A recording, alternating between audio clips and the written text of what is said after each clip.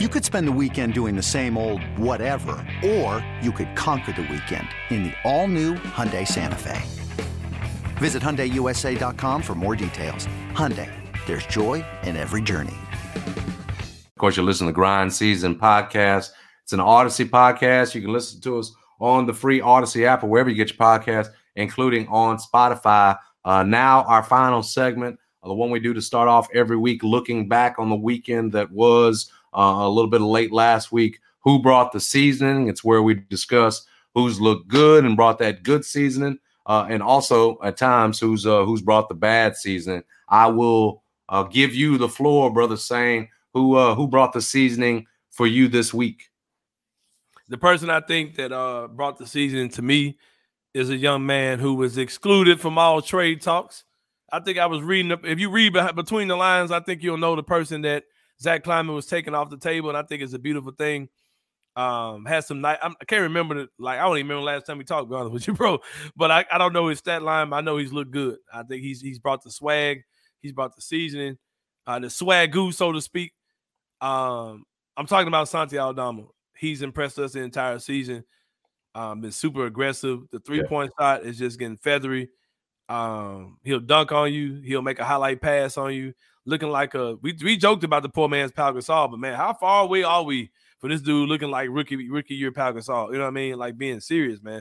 Definitely a young talent, and him and Jaren together. Coach Jenkins playing those two guys together. We've seen some of the versatility of those two guys, that you can play those two guys together against certain teams. Santi is just a phenomenal player, man, and to the point where. I probably was more aggravated by people saying, but what about Santi? Whenever you criticize anything with the rookies, you all said the same thing about Santi. That whole thing is driving me crazy, but I'm glad we're able to say that because Santi has been incredible in year two. Down in the G League a lot in his rookie season. I remember hearing John Roser and Eli Savoy, who both do some commentary for the Memphis Hustle, talk about how good, like how legit good Santi was looking with the Hustle. And I was hearing them, but I wasn't hearing them. And to see, what he turned it into. Santi, since the last time we talked, gets the seasoning for me. I like it. He may be less scared than Powell was in year two. Powell still had a little bit of fear in terms of contact. Yeah, he dunked on KG, but yeah, he's more physical, yeah. Which ain't really saying much, but he is more physical, yeah. He had Powell had skills, like he could get you, but he didn't get tough till Kobe made him tough. Like it wasn't. There was a little fear in there. He had some softness in him. That's why Mark stood out so much. It was like, whoa, from the get go, Mark wanted the contact and everything else. We used to say for years, Powell didn't want that contact. But that changed eventually. I just think Santi, man, I like that. We've talked about his moves, catching up high in the shot. He's got that sweep through that he does. I like AD. That's got it. He's drawing some fouls with where he does that. He's definitely confident, man. He think he got game, bro.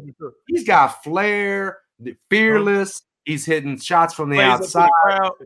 And I ain't gonna lie to you, saying you cannot project this on to every Grizzlies player, but it does give me hope, a little bit of hope, if nothing else, for a guy like Zaire, because you didn't see none of this from Santi last year. I didn't. I don't admit saying I put it this way. Maybe it ain't Zaire at all, but maybe it's David Roddy. What I'm saying, like all them dudes you drafted, all of them can't be taking a crazy leap this summer. I can see and David Roddy getting his I like the player from Roddy too. I like his football playing. Just the kind of brute he is inside. He don't care, even undersized. Like there's something there. But my point is, my rather than saying, I think might be something with Zaire. You just never know. We've seen it with Santi. And with this front office, where there could be more to get, and I certainly feel that way about Roddy. Laravia, squeeze everything they can out of all their picks. Yeah. What's that? Say what you were saying about Laravia. I haven't seen anything from him. I have no confidence that he will ever be super good on him. We saw Zaire do something, so Zaire averaged 8 points a game against Golden State in the playoffs last year. In that role, he was fantastic. Yeah.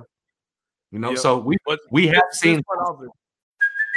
Hey, it's Kaylee Cuoco for Priceline. Ready to go to your happy place for a happy price? Well, why didn't you say so? Just download the Priceline app right now and save up to 60% on hotels. So whether it's Cousin Kevin's Kazoo Concert in Kansas City, go Kevin, or Becky's Bachelorette Bash in Bermuda, you never have to miss a trip ever again. So download the Priceline app today. Your savings are waiting. Go to your happy place for a happy price. Go to your happy price, Priceline. And then, I'll just wrap us up, man. It's certainly not good seasoning, but I mentioned it earlier. Tyus Jones has been in an absolute funk. Has not scored in double figures this month. Single digits in all 6 games this month. 5.2 points, 10% from 3, 36% from the field. So it's the worst kind of Tyus Jones.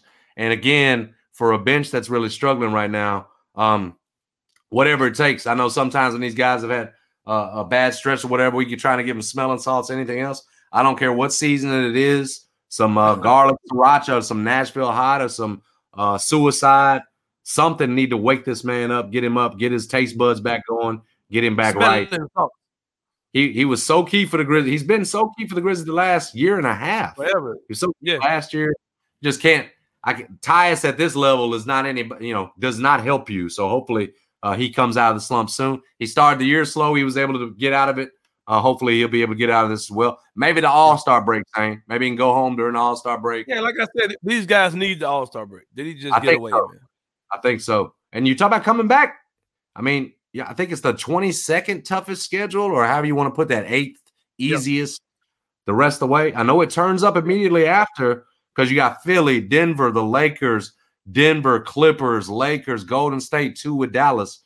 But after, it's going to, compared to the rest of the league, it ain't as bad as some of the others. Phoenix got a much tougher road. Sacramento's got a tougher road. So to your point, if they could just, go get this break, get healthy, get Steven Adams back, hopefully it's a nice, successful second half of the season.